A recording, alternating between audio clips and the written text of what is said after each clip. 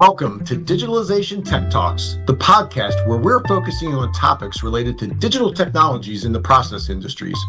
Our intent is to present you with information that will help to keep you up to speed with the latest technologies that are soon coming, or in some cases have already reached the market.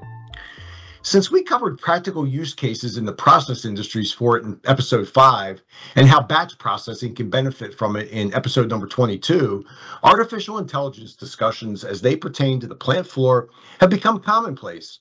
This has been facilitated by access to the data that can feed it, along with that networking capabilities to transmit the data where it needs to go to be analyzed, and the computer processing power to support the analyses.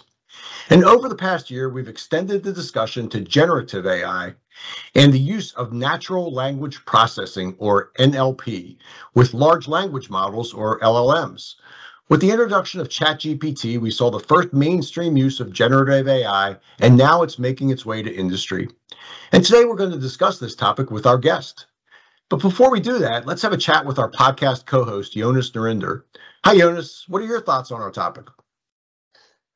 Well, first and foremost, I'm super excited that today's guest is going to share his experience around a practical implementation of AI, which is a first for this podcast. So I think in and of itself, that's very, very exciting.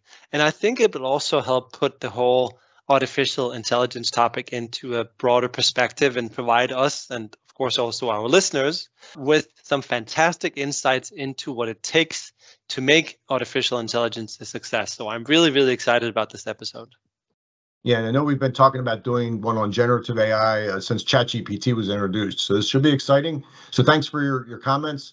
Well, let's go ahead and meet today's guest. Mike Dessauer is a data science manager with significant experience in artificial intelligence. Mike is also the Industry 4.0 track chair for the American Institute of Chemical Engineers, or AICHE, spring meeting that takes place in March in New Orleans. Welcome to Digitalization Tech Talks, Mike. Hey, Don. Hey, Jonas. Thanks for having me, and I'm really excited to share my experiences implementing generative AI, as well as the direction of our industry is going to go using LLMs in their day-to-day work practice. Yes, welcome, Mike. It's a pleasure to have you on the show. Speaking of AICHE, I just want to mention that generative AI will be on the agenda for the AICHE spring meeting in New Orleans, which takes place on March 24th to 28th. And Siemens will also be exhibiting, so come visit us at the booth. We'll include a link to the registration page in the show notes. So Mike, to set the stage, please tell us about the use case behind the artificial intelligence project that you have going on, what you're trying to accomplish with AI and large language models, or LLMs for short. Sure. ChatGPT was our initial motivation to start investigating how a large industrial manufacturing company could leverage AI assistance, and realized that there was just so many areas of the company that use AI assistance for helping them to do work tasks ranging from marketing and sales, corporate functions, and even manufacturing.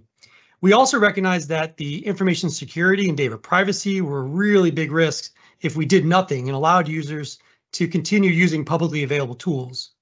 So through feedback from our corporate users, we wanted to better understand how to use these AI assistants and understood that we needed to get the requisite domain knowledge specific to their areas, which was not fully understood from the publicly available applications. So it almost sounds like a chatbot of sorts that some companies use to help people that visit the sites navigate the website or find specific information, but more geared towards your company's needs. Is that correctly understood, Mike? Yeah, so it is a form of ChatGPT type of application, except it has specific domain knowledge that only that particular user is interested in. So it has the ability to be very personalized to the user based on the type of knowledge that they're interested in. Okay, gotcha. So I'm thinking there must be a lot of different ways that you could have decided to solve this challenge, I'm assuming, with AI. What were the main considerations for exploring the development of generative AI? My team recognized that the level of parametric knowledge in large language models like GPT-3.5 and beyond was providing users with valuable responses when used appropriately. I lead a team of data scientists, and they're able to write code faster now working with LLMs like GitHub Copilot and ChatGPT, and we believe that this is highly valuable for our team. We believe that the technology now is able to reach other levels of quality for areas outside of data science and can expand across our company. So, Mike, if I understand correctly, you developed your own internal application. Why go this route instead of using publicly available applications? So we also recognize that for our knowledge workers who rely on specific business and technical domain knowledge, the general LLM applications were limited in how they could leverage the Q&A experience or in automating workflows. So our domain is not really expressed heavily enough in these data sets that were used to train these publicly available models. So a lot of the context is missing. So we believe that using approaches like retrieval augmented generation, or RAG for short, is a process where we take our internal domain knowledge and we make it available to these publicly available LLMs. So we're actually getting the best of both worlds. And so now we're able to use our team's shared document repositories in conjunction with these publicly available LLMs.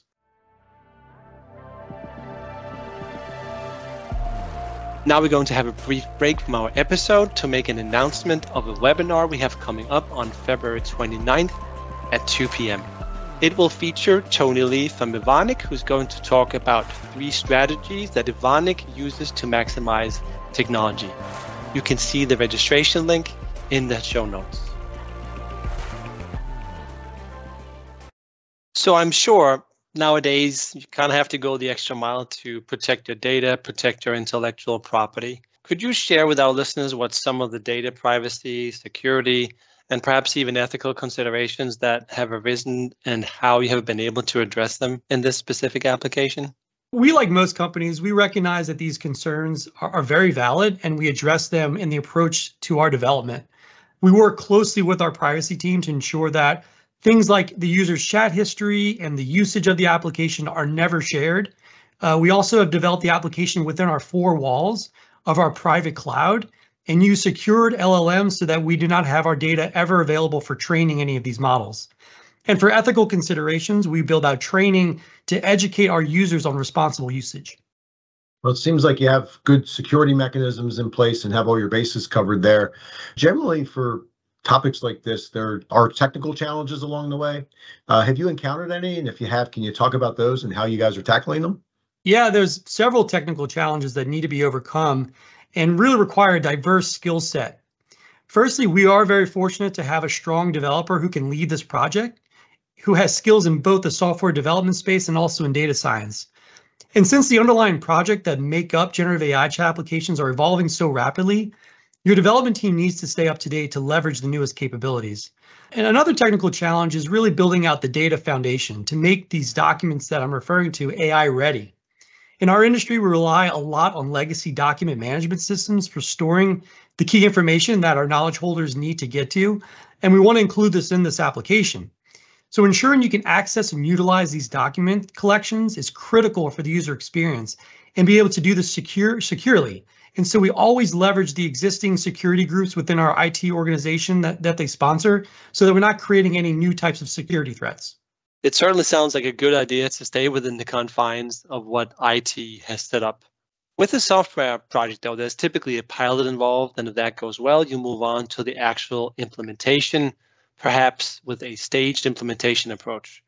What have been some of the considerations for scale and support of this AI application development that you have had to consider? So we wanted to start small, but we also wanted to think big in the way that we approach designing our application. We leverage cloud-first technologies like Kubernetes that scale very well and even takes a little more time up front, but is well worth it when you want to scale up. We've also stress tested our system to ensure that we can handle a larger volume if possible. We also want to make sure that this testing is much bigger than the actual number of users so that we're always feeling confident that the application can handle the volume that's going to be using the application. We definitely are still in the pilot mode, so I want to be clear on that. But we do anticipate the architecture that we built will scale very nicely for a larger user group. Like ultimately, I'm guessing you want to know whether or not you had a good ROI based on the amount of time and effort involved in the implementation. How do you plan to measure success, and how can the value of generative AI be estimated for a large organization? So initially, we are measuring success by user adoption, by how many users are actually using the application and getting direct feedback from these users as a leading indicator to improving productivity. But in parallel, we're also focusing on customized workflows that address very specific tasks that we believe have more hard dollar savings. And some of these are across our whole organization, and that includes procurement, marketing and sales, and even manufacturing. Could you share some of the feedback that you have gotten from the users in terms of the applications, its usability, the way that it has impacted their daily work life and so forth? Yeah, absolutely. So there's users feeling that they now have something that can get to information that's very specific to their daily work processes that can be kind of challenging. So it involves emails, phone calls, and we're able to get them access to that information through a chat application. It also gives them all of the great capabilities of a ChatGPT experience as well. And when you marry these two things together, it can make for a very quick way to be able to perform tasks that historically have taken a lot more time. I think that's something that anybody could benefit from. I know some of the things that I do for sure, that looking through these different forms of communication can be a little challenging. So having a chatbot that can help you kind of summarize that and get access to it sounds like a very powerful tool. Now that you have had this implementation of the generative AI application that's being used across the company for a lot of purposes, it sounds like, what are your next steps and where do you see the technology heading? Any new projects on the horizon that are tied to this current project? We're still monitoring the current pilot users for feature requests and also building out our document collection pipelines before we want to scale this out to a broader set of users. And we believe we can do this over the next few months. Once that's complete, we want to focus our attentions on allowing users to develop their own custom agents that can better answer more complex tasks that are very specific to their domains of experience. We covered a lot of ground today, a lot of different topics. We'd usually like to leave our audience with some takeaway messages. Do you have a couple of key takeaway messages that you can leave us with? Yeah, absolutely, Don. Whether you're really building your own or you're buying a platform for generative AI, the data access and governance is really the key to success. You really need to ensure that the documents that are being used are accurate, they're being updated, they're accessible, so the LM application can leverage all of this great information that's very specific for your company. You should also expect to use early adopters as key information for getting good feedback and understanding what types of features and data is really required by the user base. And this should really cover as many domains and job levels as possible to get a nice variety of users. Those are some good tips to get people on the right track. Thank you, Mike, for joining us for today's conversation. And thanks also for the education that you've provided and the experiences you've shared about generative AI and LLMs with both Jonas and I, as well as our audience. And that brings us to the end of this episode. If you have questions about any of the topics we discussed today, please feel free to email Jonas and I. You can find our contact information in the show notes. We are always open to your comments, thoughts, and feedback on the show or the topics. We'd love to hear from you. If you liked what you heard today, please help to spread the word by rating the show. And if you're not already a subscriber and would like to be notified when new episodes are released, please subscribe to the series. Thank you for listening to this episode of Digitalization Tech Talks.